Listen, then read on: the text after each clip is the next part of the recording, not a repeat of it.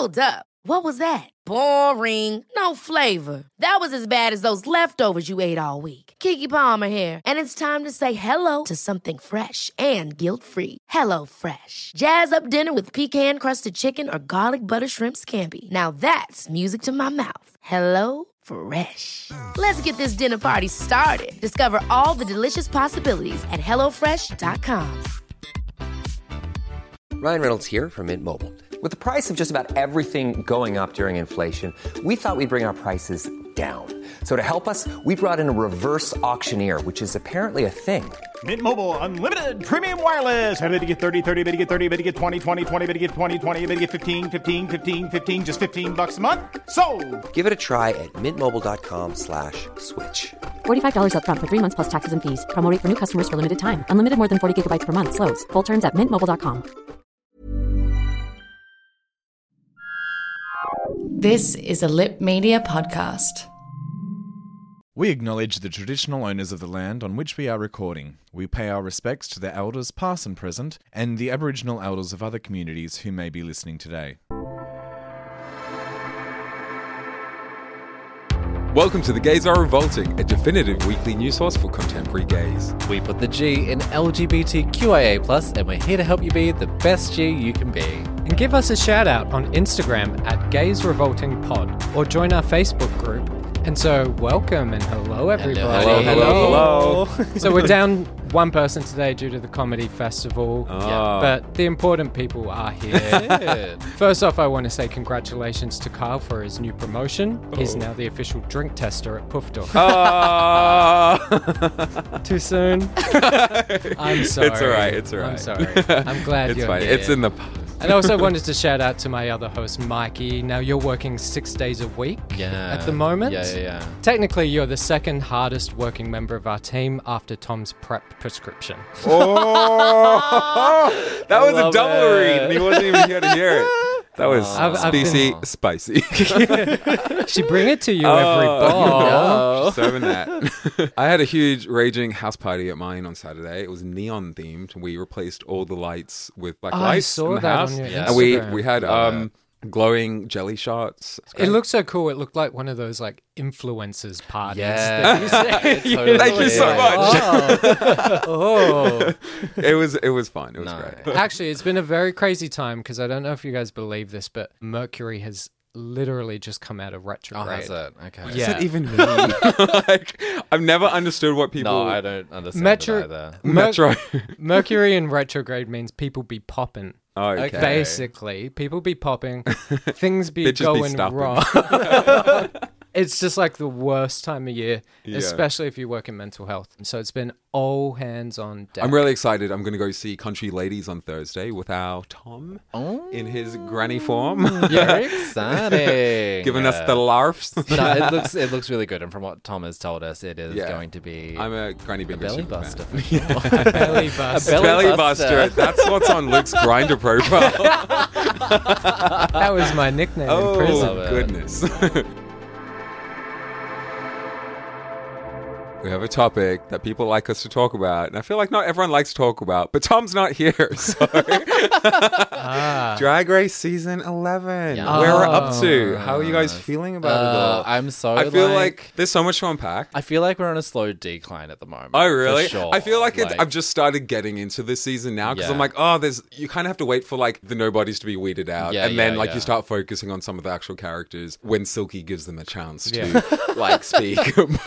But do you think Soju... I'm so sad Soju left first. Burst out. I was really rooting for Soju. Me too. And their cyst queen. Yeah. It was too soon for her to be on the show. Absolutely. Yeah. I hope she comes back for an All-Stars, but not an All-Stars that comes on directly after the season. Yeah. I think drag race fatigue is a real thing that affects our community. And this season, I do enjoy Plastique for my Asian representation. So the most recent episode had this critique of Plastique they that were she mean. wasn't showing enough personality. Yeah. She's got that plot line of being a midway out nothing queen. Yeah, she's beautiful. In my opinion, it was a design challenge where they just had to make outfits that looked good, and she did the damn challenge. She did, and I liked how she showed them. Like, they were all like reading her, saying that she's going to present the same look, and then she had like killer makeup, had awesome outfits. She looked amazing. She looked so good. She's probably my favorite remaining queen. Yeah. Okay. But I am feeling a bit nervous about the winning white plot line that seems to be Well, going this season to has like the most representation, doesn't it? Well, Something yeah, like that. there are the most people of color in a regular season. I definitely think that my favorite is Evie Oddly at the moment. Oh, yeah, I forgot about Evie, actually. I can definitely see her winning just by being herself. Like being very, like the Sharon Needles kind of like different, quirky. Just killing it every challenge. I didn't love the dinosaur thing. I don't know what everyone was racking on about. I loved it because I was very hilarious. confused by it. Like, it was funny, but I was just like, it wasn't like amazing. It really highlighted. You've seen Dragula. Yeah, yeah. I don't know if you watched Dragula. It's Dragula, The most recent challenge was like a Halloween themed spooky ooky bowl challenge, and it really was like, okay, the Dragula girls must be reading these girls for filth at home, because this is what they do every week on Dragula, and they go full prosthetics, they get birth on the stage, blood. I love that Michelle Visage wasn't able to say your outfit looks costumey because it was supposed to be costumey. Yeah, she was probably just like, What do you think about the romantic what's it called? plot Banji? line? No, what's it? Branji. It's so weird that it's taken this long for a romance to happen, I feel. Has it happened before? I mean, no, but I don't think there has been a romance before, but I can totally understand why there hasn't been, because they're so focused on winning the competition. Like, we're not here for anything else. Like, I want the money, I want the crown. This is not RuPaul's best friend. Yeah, that's it. And like, I think it's really cute to see. It's so cute, like, but also, do you think it's legit? I think it's a very smart tactic. This is like the fucking Hunger Games with Peter Malark and Katniss Everdeen, and they're pretending. But like, because on their social media, they are posting stuff together. Yeah, like, they're playing it up. Yeah, like planting things here and there. Well, didn't Vanjie say something about like put your snake around my neck or something because he posted a picture? Well, according to Nancy Drews, they've already broken up. Oh, you're all about the weird black. I want to know their license plate numbers. Like, you know, all the background story. Like Mikey said, in the past, they didn't have time for relationships. No. Yeah. Because social media and your branding outside of Drag Race was not that big of a deal season 2 and 3. But now you got to come in, you got to have a plot line. You have to have something to sell. Be prepared. And you have to have something that's going to keep you around. You know, like, I don't have a leg. or you know, I'm Christian. Speaking of, what do you think of Mercedes with the Muslim? Really poorly handled. Yeah, because she didn't want to talk about it. Anyone who is biracial or of a different faith probably winced and knows the exact feeling when you were in a room surrounded by white people. And they asked you to explain how your life could even be. Very intimidating, for sure. So I did totally empathize with Mercedes in that moment. The next episode, when she started explaining some of her faith, I knew immediately she was going home that week. Yeah, they're well, we got to give her something. Yeah. And it was just a shame for the first, I think, openly Muslim contestant. Yeah. Her sort of narrative arc has been summed up with her saying Muslim is not terrorist. Yeah. And not giving her enough time or making the environment comfortable enough for her to be really open about her faith. The most memorable thing she said was opulence.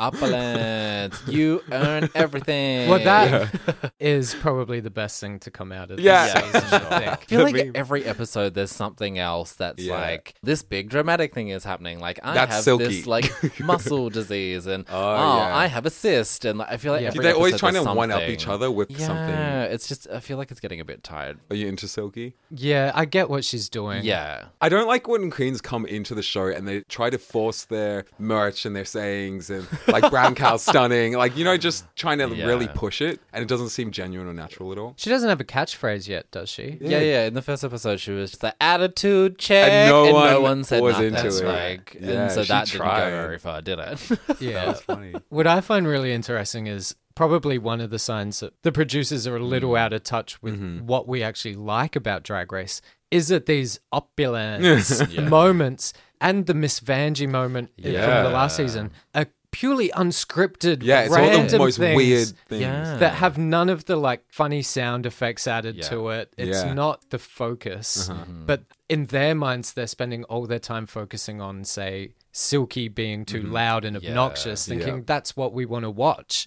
But really, we want 40 minutes of opulence. Yeah, that's it. And those stupid moments from Drag Race history. That's the stuff that's getting memed and going out of control, but they're not looking for it because they've set up too much other stuff. We got this couple over here. Somewhere else. We got a fucking celebrity coming in to do something. I hope Vanjie wins. So who do you guys think is top 3? Ooh. I've got my pick. The 3 white ones? I think I would say Vanjie, Brooklyn Heights. Vanjie will be out. Evie Oddly. Yeah, Evie Oddly I'd say is the third one. I'd say top 3 would be Evie Oddly, Brooklyn Heights, and A'keria. You reckon A'keria? I'm calling it. You guys can timestamp me on this and pull me up for it later. But I think she's getting the underdog edit. Okay. Where she's not really there.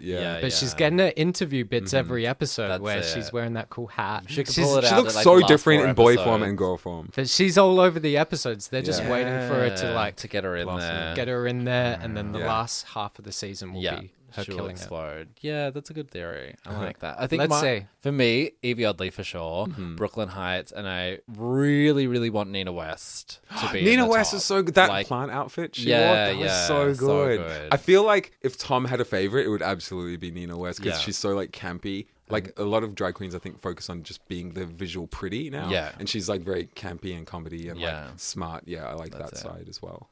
What did you think about her bullying story? To me, I can appreciate that was an awful thing that happened to Nina West, but it did feel like this is a story we've heard on Drag Race before, and I think it really highlighted the difference with Mercedes being in the room, the first ever Muslim queen, just getting pushed into the corner to hear another white queen talk about being bullied in college from a position of relative privilege. Do you think Mercedes could articulate that well enough though? Well, they could have subtitled it and let her speak her language. That's true. It just shows again that wasn't a comfortable environment for someone who has English as a second language. So I remembered watching that and being like, but she's right there.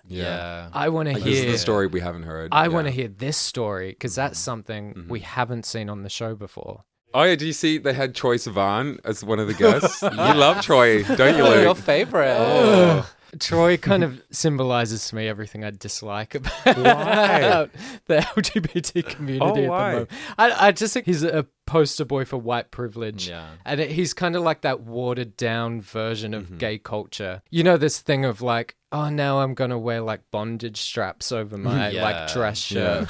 Being this watered down actual Black version wristbands. of BDSM culture. And oh, I'm going to dye my hair blonde and maybe I'll wear heels as this edgy. watered down version of androgyny and gender fuck.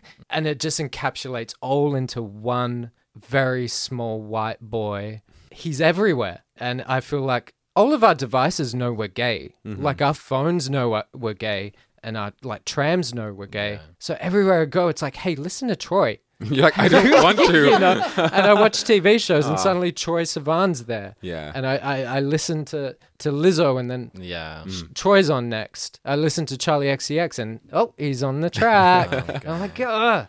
You don't like 1999? I like everything except for 10 seconds. Yeah. It was so unnecessary. He doesn't need to be on that track. I feel like I can't not like him because he's South African Australian, so I have kinship with him. I love Tiffany Pollard. Let's okay. Funny. Tiffany Pollard talking about her vagina in Untucked. What is Tiffany? Amazing. What is she famous from a reality show? Yeah. So she did is she that TV. famous kind of gif when she's brandishing the knife with the apple? Have you seen that? Yeah. So she's been on Flavor of Love. Yes, Flavor of Love. She's also been on Celebrity Big Brother. Yeah. She also had her own version of The Good Life, which is Tiffany Pollard Goes to Work, I think it was called. Which has The Simple Life, you mean? Oh, The Simple Life. Like with Paris Hilton and Nicole Richie? Yeah, where they made her work I want to watch food that. and stuff, and that was incredible.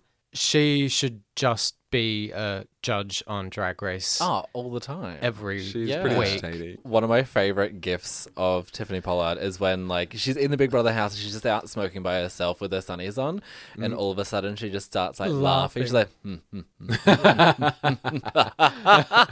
I think I know it's just that like one. the funniest thing. I'm just like, Oh oh, my God. girl, me every day. In my mind, there are like two categories for Yeah. Drag Race judges. One, you either need to have some sort of drag knowledge to validate you being there in the first place and critiquing these people, or you have to be extremely fucking entertaining like Tiffany Pollard.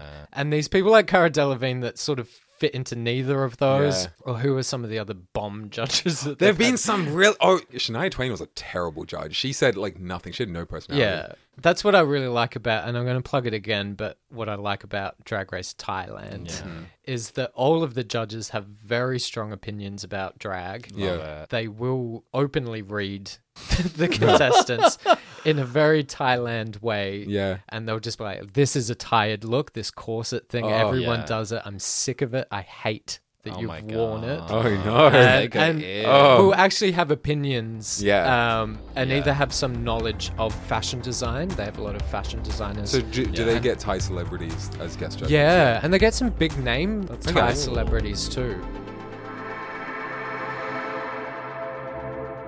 So there was a case in Melbourne that came out, what was it, last week, the week before, about a man on Grindr who was being blackmailed. They are with a female partner, and they like to hook up with men on the side. And so like he had gotten chatting to this guy, and this guy had found out about his life and decided to blackmail him for money. This case went to court, and the man that was blackmailing this guy narrowly escaped being put in jail For on release blackmail. for blackmail. Yeah, he has like heaps of community service. Yeah, I guess. yeah. So blackmail is illegal. Yes. Is what we're saying. Yes, Blackmail blackmail is not good. illegal. But yeah, he's got something like 300 hours of community service. Wow. What do you guys think about chatting with like blank profiles? And have you had it? You are a blank Love profile, it. aren't you? Yeah. My type is silhouette. Silhouette? yeah. Ooh. Man Yeah. on Ooh, a that's a black nice silhouette.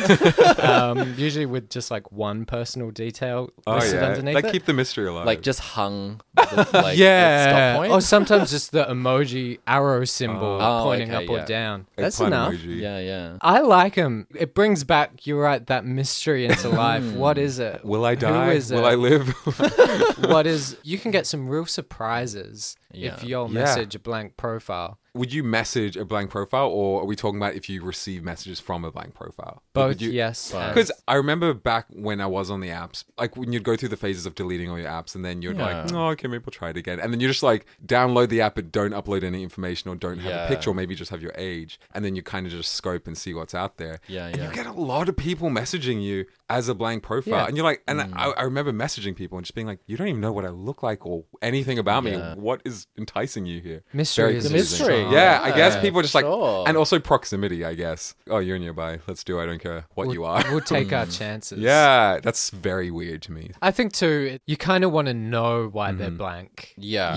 You know, it's like an unanswered question. Like you want what's to know going on. what's going on. They're like, this is some sexy straight man. Yeah, or is this someone experimenting, someone in the on closet, the DL, for sure. on the DL, and that's enticing. I There's think some people into that. So, yeah, that's like a straight Fetish. guy Fantasy. fantasy that you could have with these blank profiles. I had a blank profile when I was on the apps. Yeah. Because through work, Yeah. I like needed a certain level of anonymity. Oh, I've never thought about that either. Yeah. Like Oh, people's true. jobs, like not being able to put themselves on these. Yeah, apps because of their absolutely. work. There's a level of confidentiality with our clients. It Yeah, just wasn't. yeah. It's not appropriate. I They're like, think. Luke, please stop hooking up with the clients. Yeah, you know what I mean. So I had a Yeah. blank profile for a while, and it was a bit of an eye opener in that you usually get in the rhythm of saying hi and then sending the three face pics, and I don't think everyone's Face quite. pics, Luke. Face pics. Well, that's it. That's my.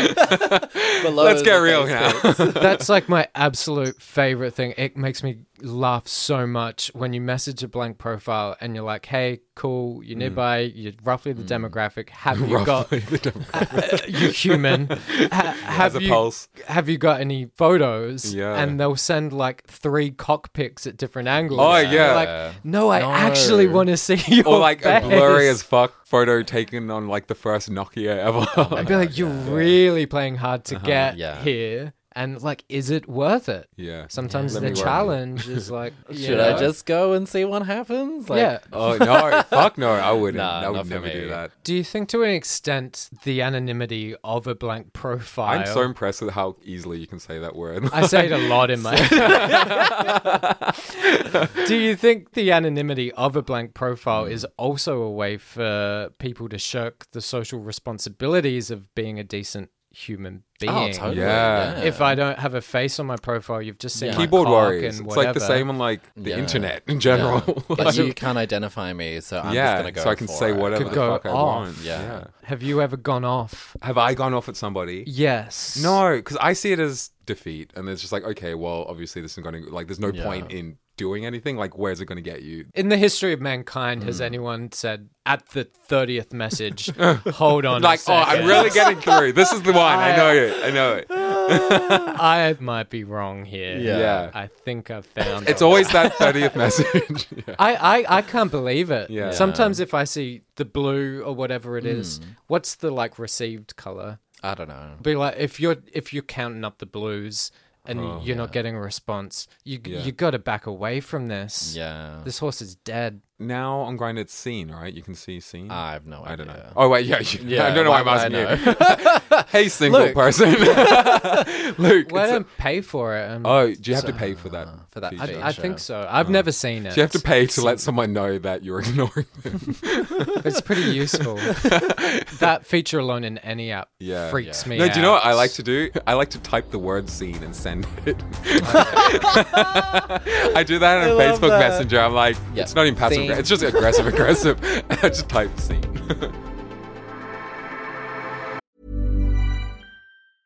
Cool fact, a crocodile can't stick out its tongue. Also, you can get health insurance for a month or just under a year in some states. United Healthcare short-term insurance plans, underwritten by Golden Rule Insurance Company, offer flexible, budget-friendly coverage for you. Learn more at uh1.com. Hey, I'm Ryan Reynolds. At Mint Mobile, we like to do the opposite of what Big Wireless does. They charge you a lot, we charge you a little. So naturally, when they announced they'd be raising their prices due to inflation, we decided to deflate our prices due to not hating you. That's right. We're cutting the price of Mint Unlimited from $30 a month to just $15 a month. Give it a try at mintmobile.com/switch. $45 up front for 3 months plus taxes and fees. Promo rate for new customers for limited time. Unlimited more than 40 gigabytes per month. Slows full terms at mintmobile.com.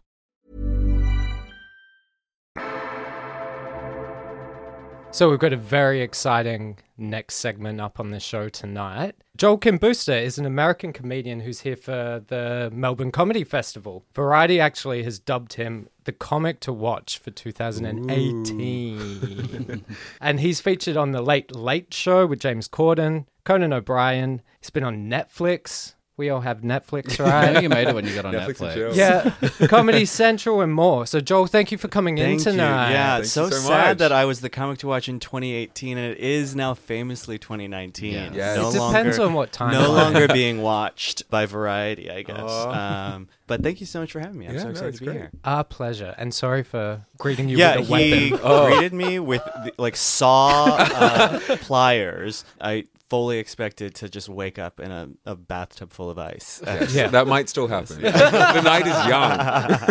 Anything is possible. So, welcome to Australia, Joel. Thank you. How long have you been here? I've been here, I guess a week tomorrow. Oh, okay. Yeah. And is it your first time in Australia? No, this is my third. I was at the fest last year for 2 weeks, and then I was at the year before that. I want to say I did a gala in Sydney for Mardi Gras, which I did not know was your gay pride. Oh, really? Until I was literally You're like, in a seems a bit cab gay. from the airport, and I was telling him, I'm like, yeah, here to perform at Mardi Gras. And like Mardi Gras is pretty gay in the US too, but it's more Okay. so just for everybody. Yeah. And I had no idea that you guys had like stealthily just called it Mardi Gras Yeah, and it then is a bit taken it confusing. away from everyone else. And I really love that. I do. And I had a blast. at Mardi Yeah. Gras, too. And you're loving Australia? Do you like it? I am, yeah. I think I prefer Melbourne a little bit. I don't know if that's... Don't we all? I don't know if that is a controversial opinion or not. No, but it's not. Yeah, I mean, Melbourne, it seems like a city. I don't know. I like that. Sydney felt like a mall, it just felt like a giant mall with 2 gorgeous beaches. Have you done like the Tim Tams thing, Vegemite, all that kind of? Yes, I've done it all. I brought a bunch of Vegemite home. Oh, okay. So you're actually that into it. I still have a jar. Great. At home that I'll use. Usually only when I'm stoned to create some strange flavor profile on something. I do like it, but I'm not eating a lot of like bread and Vegemite in the morning. It's usually like, some weird thing. This like McDonald's fries Dunkin'. Okay, that's one I haven't tried. It's so good. Australian meth too. You got to give that. Whoa! Oh my goodness. That escalated. It is funny that you mentioned that. Oh wow! No, I came here. One of the biggest. I have a joke right now. Do you guys know what bath salts are? Yeah. Oh, absolutely. Wait, that's the one that makes people eat other people's faces, yes. right? Yeah, okay, one person's face. Okay, well, that's how I remember. No, it's wild because like I asked around, and you guys are the first people, and it's probably just because you're like gay and like keyed in to like culture, and what's going on. But I have a joke that the joke is that I thought I did meth, and I luckily did not do meth. And then one of the punchlines of the joke is like it was actually bath salts. Yeah. Oh. And no one knew what I did. They did it the first show here, and just crickets. So then I found out I had to substitute it with I didn't do meth, I did ice, and now the audiences tailor it sort of like go crazy. But it bothers me as a pedant because I'm like ice is meth. That's all it is. Yeah, that's what so it it's is. not like bath salts isn't meth. It's much better than meth, I think. We are an educational show here. You're learning so much, listeners. Bath salts are crazy though. You have to think that had to be a gay person that figured out. Is it literal baths? Like, I'm confused. No. It's methadone. Why is it called bath salts? I don't know why it's called bath salts, but it is called meth in the UK, which is dangerous. You see why I thought I almost did meth. You didn't feel any zombie I did urges, not or feel the need to eat anyone's face. That's a relief. So you heard it here first on The Gays Are Revolting. Try bath salts. Oh my god, I do not. So Joel, you were born in South Korea. I was, before being adopted by a very white and very religious family from Illinois in the United States, where you were homeschooled by your dad, who was an evangelical pastor. Being a little gay boy, that doesn't sound very enjoyable. But what was it like growing up? No, I mean, it wasn't great. Like, my dad was not like an official pastor. He had a real job, but we just like had church in our home. So he was sort of the de facto pastor. And it wasn't ideal, honestly. But like, I feel like looking back on it now, and I have a fine relationship with my parents. It is like the thing that makes our culture, you know, like the experience of hiding for X amount of years in your own family. I mean, it's why we have this sort of like shared experience as a culture right now. And I wonder how it's going to change with like kids coming out earlier and earlier. And it's something that we share. Even my friends who had really accepting like lefty progressive parents had trouble coming out. Totally. And it's like those years when you're like, especially as an adolescent, slowly realizing that you even have to come out. Like that's something that straight kids never have to come to terms with. Even if you are in a family that accepts you, it is like something at one point that you just have to like consciously be like, okay, I'm going to have to share this with everyone. Totally. And that sort of hiding for however many years, I think, is formative for so many of us. And yeah, it sucks in the moment, but I'm so thankful for it now because I'm so much more interested. And I think it becomes part of our value system as well. Is that when we do come out, you know, it's a bad RuPaul quote, but about like picking your own families and things like that. To an extent, you come out and you take stock of who you are and where you are in life, and you make better choices because we do have that experience of like we had to kind of live half a life for so long, definitely. and we don't want to do that anymore. And I think that is where you see the schism sort of in our community. Like the main sort of divide amongst gay men, I think, is like there are gay men like me who are very like free living and like open sexually and progressive, and like whatever I do, as long as it's not harming someone else, I don't think it should should matter, and it should and like I can fuck as many guys as I want and like do as much gross shit on the weekends as I want, and I have a job and I'm kind, empathetic person and I'm doing well, and it's not out of, you know, and like I should still have the right to be married. And then there's a whole other section of our community that's like, no, we have to show them that we're not fucked up freaks and be as normal as absolutely possible because we have to be able to deserve these rights. Otherwise, if we don't prove to them that we deserve, and it's like, well, it shouldn't matter. No, there are shitheads. There are straight shitheads too, and they still get to get married, and or not get fired for being straight. And I think that's where it comes from. Is these people who resent having to have come out because they feel so normal otherwise. That's kind of Kyle's gig on this show. Cool. I kind of relate to, I'm half Asian, half Australian. Okay, thank you for solving that mystery. I look at you and I say, that's not a white person. We actually talked on the way here about how we try to... Oh, where are you from? Where are you from just freak out white people by refusing to answer the where are you from question correctly. It was very interesting to me, especially coming out, seeing the difference in like the Australian mentality as well as the Filipino, which was much more, it was a Catholic background, so it was a bit more rigid. How did your parents, your adopted parents, take coming out being white and religious? I mean, here's the thing is that I think, especially when I was in my early 20s and in high school when it was going on, I really wanted to cast them as like villains. Sort of like not getting it. And like they never said like, no son of ours, but they were clearly unhappy with it and they didn't accept it. And I think like even into my early 20s were sort of like asking me if I was like going to church or like had a girlfriend, and like they didn't kick me out. Our relationship was just so toxic that I moved out when I was 17. I haven't gone home for Christmas or Thanksgiving or any of those big holidays ever since. And I tell people that and people are like, oh, that's sad. And for me, it might have been at one point, but my relationship with my parents at this point is sort of, I've gotten to this point where I stopped asking them for things they could not provide me emotionally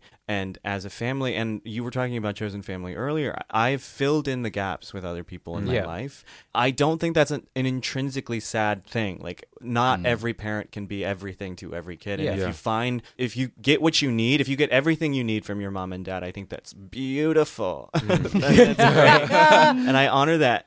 But the fact that I get some things from my mom and dad and some things from my friend Aaron and Michael, who I spend Thanksgiving with every year in their apartment with a bunch of other faggots, it's just like, that doesn't seem sadder to me. It's not a lesser... It's not a lesser experience of family. It's just you get what you need from different people sometimes. And that's sort of where I'm at. So it was tough at the beginning, but, I think as I got older, I really called their bluff a lot. I think because there was a time when they were sort of like, we don't want to be a part of your life if that's the life you're living. And then I was like, okay, bye. And, do you have siblings as well? I have 2 older siblings. My older brother is also gay. Mine too. But he's biological to my parents. Yeah. And I have a joke, full disclosure. I'm just doing the bit where I'm like, I feel so bad for them because they really hedged their bets there. Like they made one, they like got one off the rack, and they both turned out gay. And then I have an older sister who, God bless her, and thank God for her, is like the normal kid in the family. It's the one kid. Like if they didn't have, they got her, one. like I just would feel so bad for them. They got one who married a youth pastor and is just pumping out babies and is like very cool, and I love her, and like that is, she's great. But I'm just like so thankful that she exists. At least for their sake. For their sake, That's so funny. You've moved a lot in your life. I think so. You moved from Illinois to Chicago to New York to LA.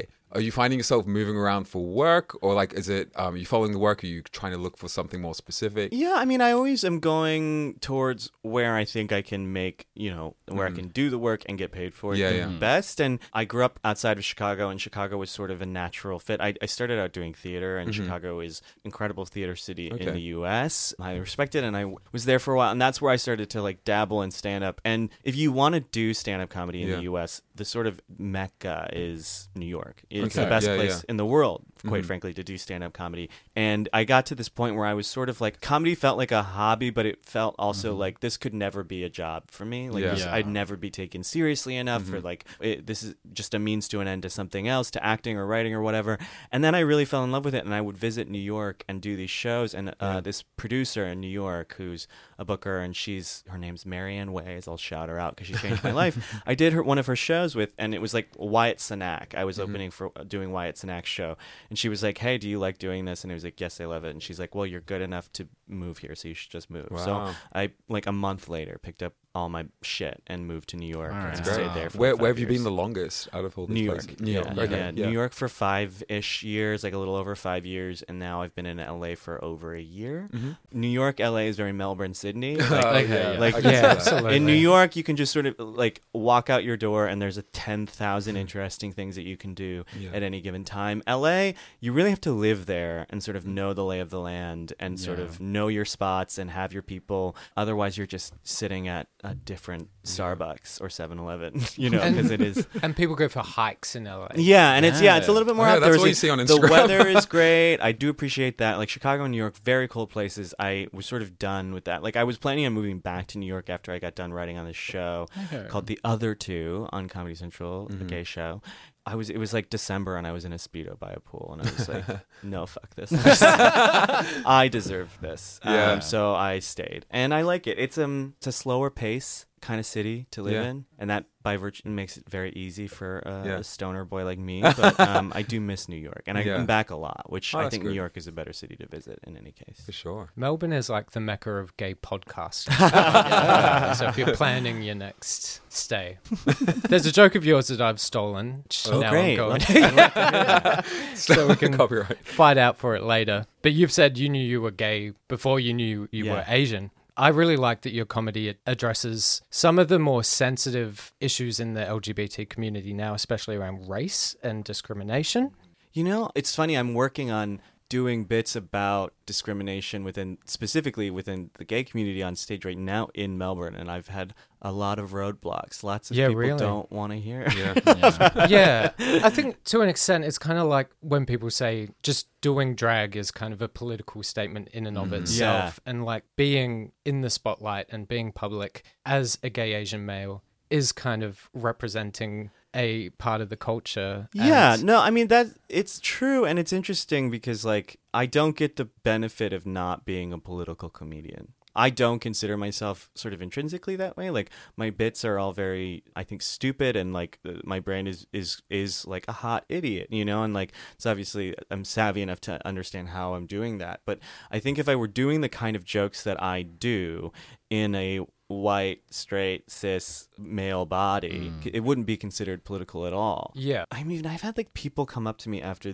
in Melbourne, and I think it's Melbourne because it's very crunchy and progressive and like, we're woke. That's us. And like this woman came up to me the other night after the show and she was like, it's so brave that you do these gay jokes in front of like such a large straight audience. It was so interesting to me because I was like, there are jokes about cum. There are jokes about coming. Then it goes into a joke about the possibility of making a woman come. And it's like, those are experiences that if I put them on paper and like gave them to a straight woman to read, it would read. Or some, quite frankly, some of the stuff about me coming, any straight comic could do too. And it's so interesting that it's like, oh no, you're bringing my identity to it in a way that is like I'm not even putting out there sometimes. And like I'm very proud. Like people are always like, do you mind being called a gay comedian or a gay Asian comedian or any of those things? And there are a lot of gay comedians that I know who are like, no, I'm just a comedian.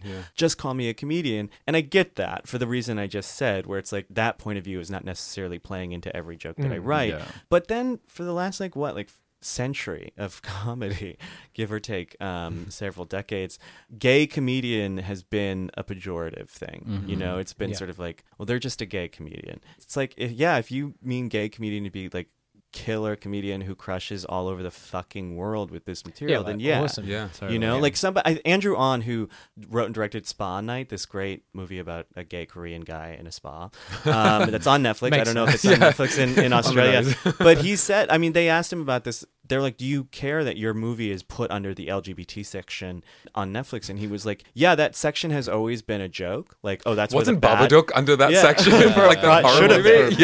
But like they were like, he was like, yeah, that section's always been a joke. Like, oh, those bad gay movies that go straight to DVD are now straight to that section of Netflix. He's like, but if some kid is looking for an LGBT movie and sees mine, and it's like, I know it's a good movie, why the fuck should I care if it's in that section? And that's sort of how I feel about being labeled that way. It's like, I know I'm good, and if some gay kid wants to find me that way, then by all means. It is interesting because you do hear it more. It's reflected back to you. Yeah. The comments that we get from the show and stuff that is totally. always like, oh, it's really great that you're doing this and like doing that as a biracial gay person.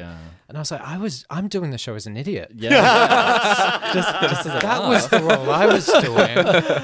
I didn't realize, and it's hard to separate it at some stages, but I did want to ask about how you felt, not to get political, but how you felt about the LGBT community's treatment of specifically Asian males, I guess. There's a fetishizing there that I never knew about until I came out and got Grindr and realized, I'm this object to people, as well as the flat out discrimination as well, being like, why the fuck are you messaging me? Yeah. It says no Asians on my thing. Yeah. And you'd be like, oh, but I'm just a person. So, and there, it's sort of fruit of the same tree, isn't it? Right? Yeah. Like, because the reason I think some guys are so aghast at the idea of hooking up with an Asian guy is because they have these ideas about Asian men that we're feminine and small dick and like sort of interest. You know, all of the stereotypes about Asian men sort of revolve around masculinity, and then you have guys who fetishize us. Because there's a difference. Like, if you like dark hair and smooth bodies, then babe, get on board. You know, like, I got it. And like, but also like, you probably like Mexicans and like any of the other races that have, and that's great. Like, if it's a purely aesthetic thing, I don't have an issue with guys who are like, I tend to be attracted to Asian men because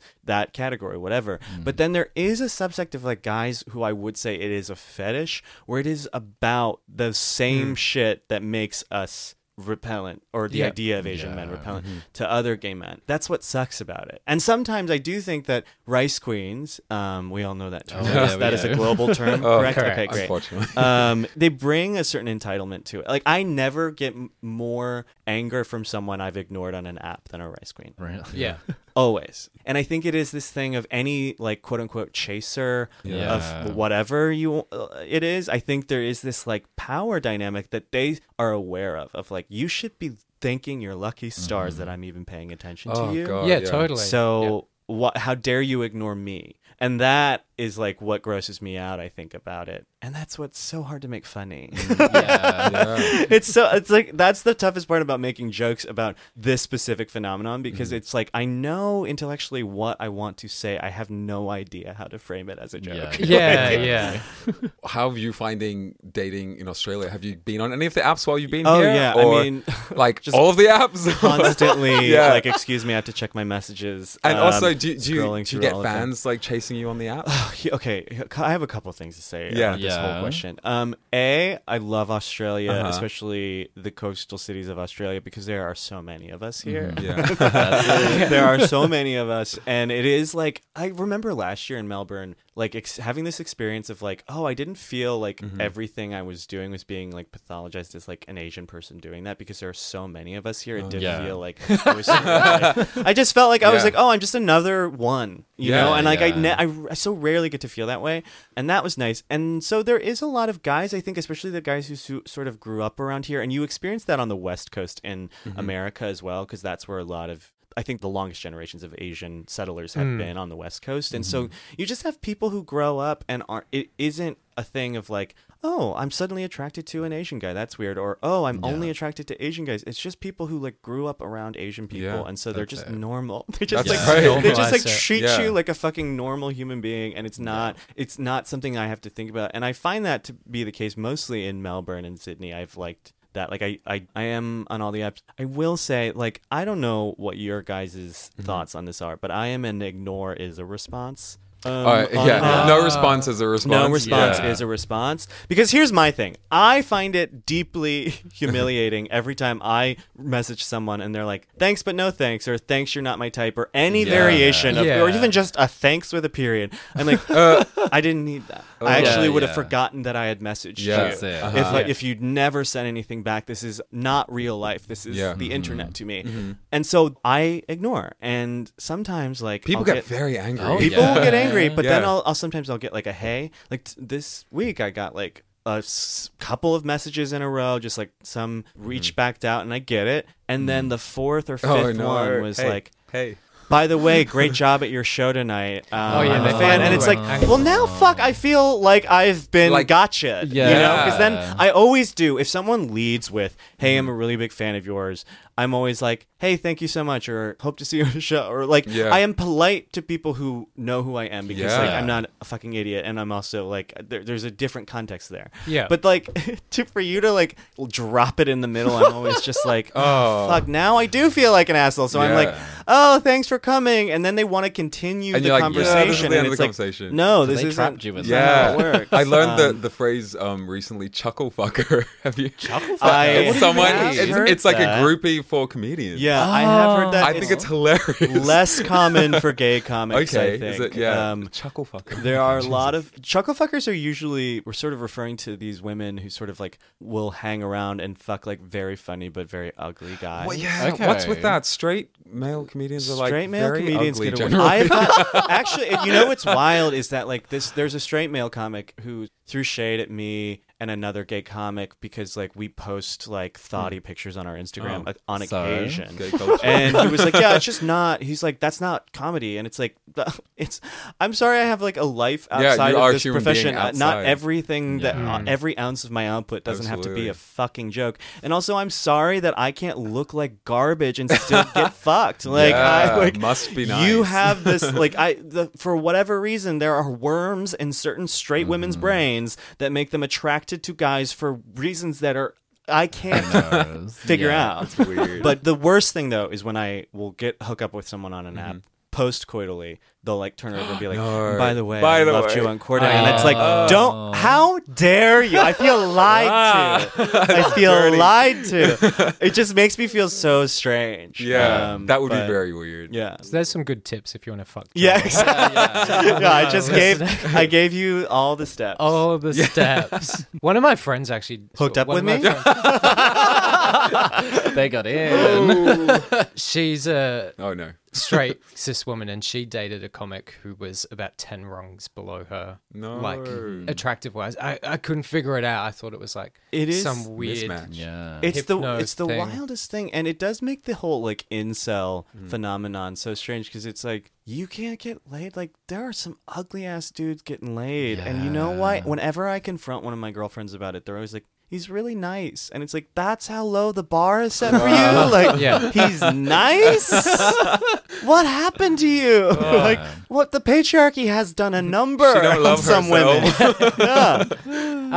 We've talked about your comedy. You're an actor as well. You starred opposite Susan Sarandon. Oh, that's the first time on record I've ever pronounced that surname properly. Correctly? Yeah. Guest starred on Shrill. And I'm very excited because Search Party is officially my favorite television show of all time. Brilliant. I'm really good friends with Charles and Sarah, who created the show. And doing that little guest like arc on that show, I was like, oh my God, I can't believe I'm on my favorite show because it's insane how smart that show is. Can you spoil, has filming wrapped on that? Yeah. Oh, it wrapped in, it's going to come out, I think, early summer in the US. I don't know when you fuckers get it. We just steal it. We just steal it. We don't pay for TV shows here. So it's supposed to be incredible. It's like a modern twist on like a Hitchcock kind of story, but with it's so funny. Okay. That's the thing is that like I watch a lot of comedy sometimes for work and also because I like to watch comedy. I'm a comedian. But it's one of the rare shows that I actually laugh out loud. Like most shows now, I'm so desensitized to comedy. I'm like, that's funny. That's right. That is funny. Totally. But Search Party like just makes me laugh so hard sometimes, and it's God. It's a delight. Yeah, that's great. And they're really bad people. You feel and so it's seen. Honestly, it's difficult to do that kind of show now because there are so many shows about bad people that it's like overwhelming. But this one somehow like has cracked the code for me. It really does work. There is an actual question. I just wanted to talk about Search Party for a bit. So when you first moved to Chicago, you actually auditioned for the role of Chinese, I'm doing quotes, Chinese food delivery boy. Many times. 5 times in 1 year. But I feel like we're seeing a lot more diverse roles on TV. Mm-hmm. Have you felt a shift in the industry in terms of auditionings and offers and things like that? Yeah, I mean, definitely. It's definitely changed. It's not fixed by any means. But, I mean, I just got cast in this Kal Penn pilot for NBC in the U.S., and I got cast as, like, a hot, dumb, straight guy. Hot piece. Well, actually, like, I don't actually know if the character... I mean, I've certainly made the character gay You're like, I'm bringing it to the yeah, I don't know what the writers have in mind. But if the show gets picked up, I mean, but anyways, it's just like to be playing like the hot dumb one in a group in a hangout comedy is not an option I ever thought was for me. You know, because like usually we're the nerds or we're the smart ones or we're quiet or we're et cetera, and like this guy is just like loud and mean and dumb, and like that's me. You know, it's like finally representation. But yeah, the auditioning process, it's much more interesting, and I think that's because we've sort of proven that there's a thirst for, a sort of wide range of representation. But I think, like, for me, I mean, part of the reason I started doing stand-up was because I did not see myself reflected in these parts that I was being called in for, even the ones that weren't Chinese food delivery boys. It was just like all sort of the same sort of thing, and I was like, this isn't me. And so, I started doing stand-up because I was like, this is a version of an Asian person that I recognize, because I am that person. And like Mindy Kaling and like Aziz and like a lot of other people who sort of had to come in the side door and create and be advocates for themselves, like that part on The Office would never have been written for an Indian American woman. No, not at all. The way that Mindy did it. But it was because Mindy brought that to that character and wrote that character for herself, that it became this like weird, goofy, like hilarious thing. I mean, it's incredible. And like Mindy Project. Honestly, that was like such an inspiration to me to start doing comedy, because I was like, oh, if I'm going to do this, I have to do it myself. And so, I feel like that has been a big part of it, is we're seeing a lot of different models of people coming up and doing that. I mean, John Early is like, do you know who he is over here? He's in Search Party. He's Elliot in Search Party. Yeah. I mean, he's huge in America. He's sort of our Joel Creasy, if you will. But I can't tell you how many parts I go in for that he had to turn down because he's too busy. And it's just like, they're all so different and interesting, and it's like, thank God. Like, thank God he's too famous to do these parts. I can't wait till I can see myself in these roles. Like, I want more gay Asian pyromaniacs. Whoa, might be a while. And I think that's true. And I think part of that is also being gay. That also, we've had to create our own roles, our own like entertainment and our own industry in and of itself. I feel like, guys, it's getting better for guys our age, but Guy Branum, who's an American gay comic, has said this, and I found it to be very true, and it's mostly true of like the generation sort of just above us and beyond. But like, he says, unless you are a go-go boy or a drag queen, gay men do not want to see you perform. And it's because like, unless we can completely sexualize you or completely desexualize you when you're in drag, you're dressed up as a woman, we don't know how else to relate to other gay men in that capacity, because we just didn't grow up. We are lucky. I think we were sort of right in the time where we have sort of a frame of reference for what it's like to see ourselves in some ways on screen. And hopefully it'll be much better for the kids below us. But I've never bombed harder than in front of gay audiences. Because like, they just don't. They're not there. We're so judgmental. And there is this like pathology of like, I'm funny. I can. Everybody's in the audience like, all my coworkers say I'm the funniest, sassiest one. So that's like my conversation at brunch. Yeah, exactly. No, I literally that. And so I think that is true. Like, that's why we judge things, I think, so harshly. And there's reasons to bring up problems with Looking or Love, Simon or Call Me by Your Name or what have you. There's lots of problems with all those projects. But I think part of it comes from like us not knowing how to watch ourselves, because we're so used to queering other movies. We're so used to watching like movies about two women and just being like, that's ours, like mapping our own experience onto these other narratives for so long that when it is our narrative, it's like, that doesn't look like me. And so we reject it full force. And I think it's going to be interesting to see how that was like evolves. X-Men for me. X-Men was just like, that character's gay. And they're all gay. Joel, I just wanted to say a big thank you for coming in this evening. It's been lovely chatting with you. Now, Joel Kim Booster is appearing at the Melbourne Comedy Festival with the last shows this weekend, so jump online and grab those tickets. So where can people find tickets? Where can people find you online to follow you and stalk you? And they can find tickets on the Melbourne International Comedy Festival website, whatever that is. Google it. You have that in this country. And then you can follow me on all social at I Hate Joel Kim is the handle on Insta and Twitter. Great. Thank you so much. Thank you so much. It's been a hoot. I took a half an Adderall like 4 hours ago, so I'm sure that's why I was talking so fast and also so articulate.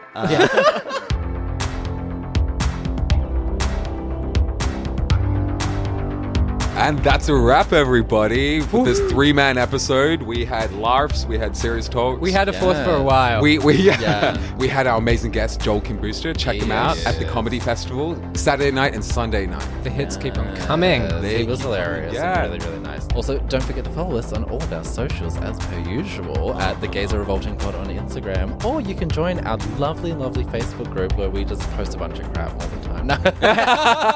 Oh, and also if you haven't given us 5 stars, do that. This is probably the time to do it for no particular reason. Just do the 5 stars in the review. Today is the day you should leave us 5 stars. Another week down. Hopefully all 4 of us will be back next reunited week for another the 4 horsemen of the apocalypse. Of the gay apocalypse. And I have something fun to talk about next week. Oh, so we have to listen on in. I'll give you a clue. Ooh. It's about my pain, so your pain. Excited. Pinot Noir. Listeners just went up by like 20% for next week. We'll post pictures too. Yeah. Join the groups. Yeah, join the group. We'll see you all next time. Bye. Bye.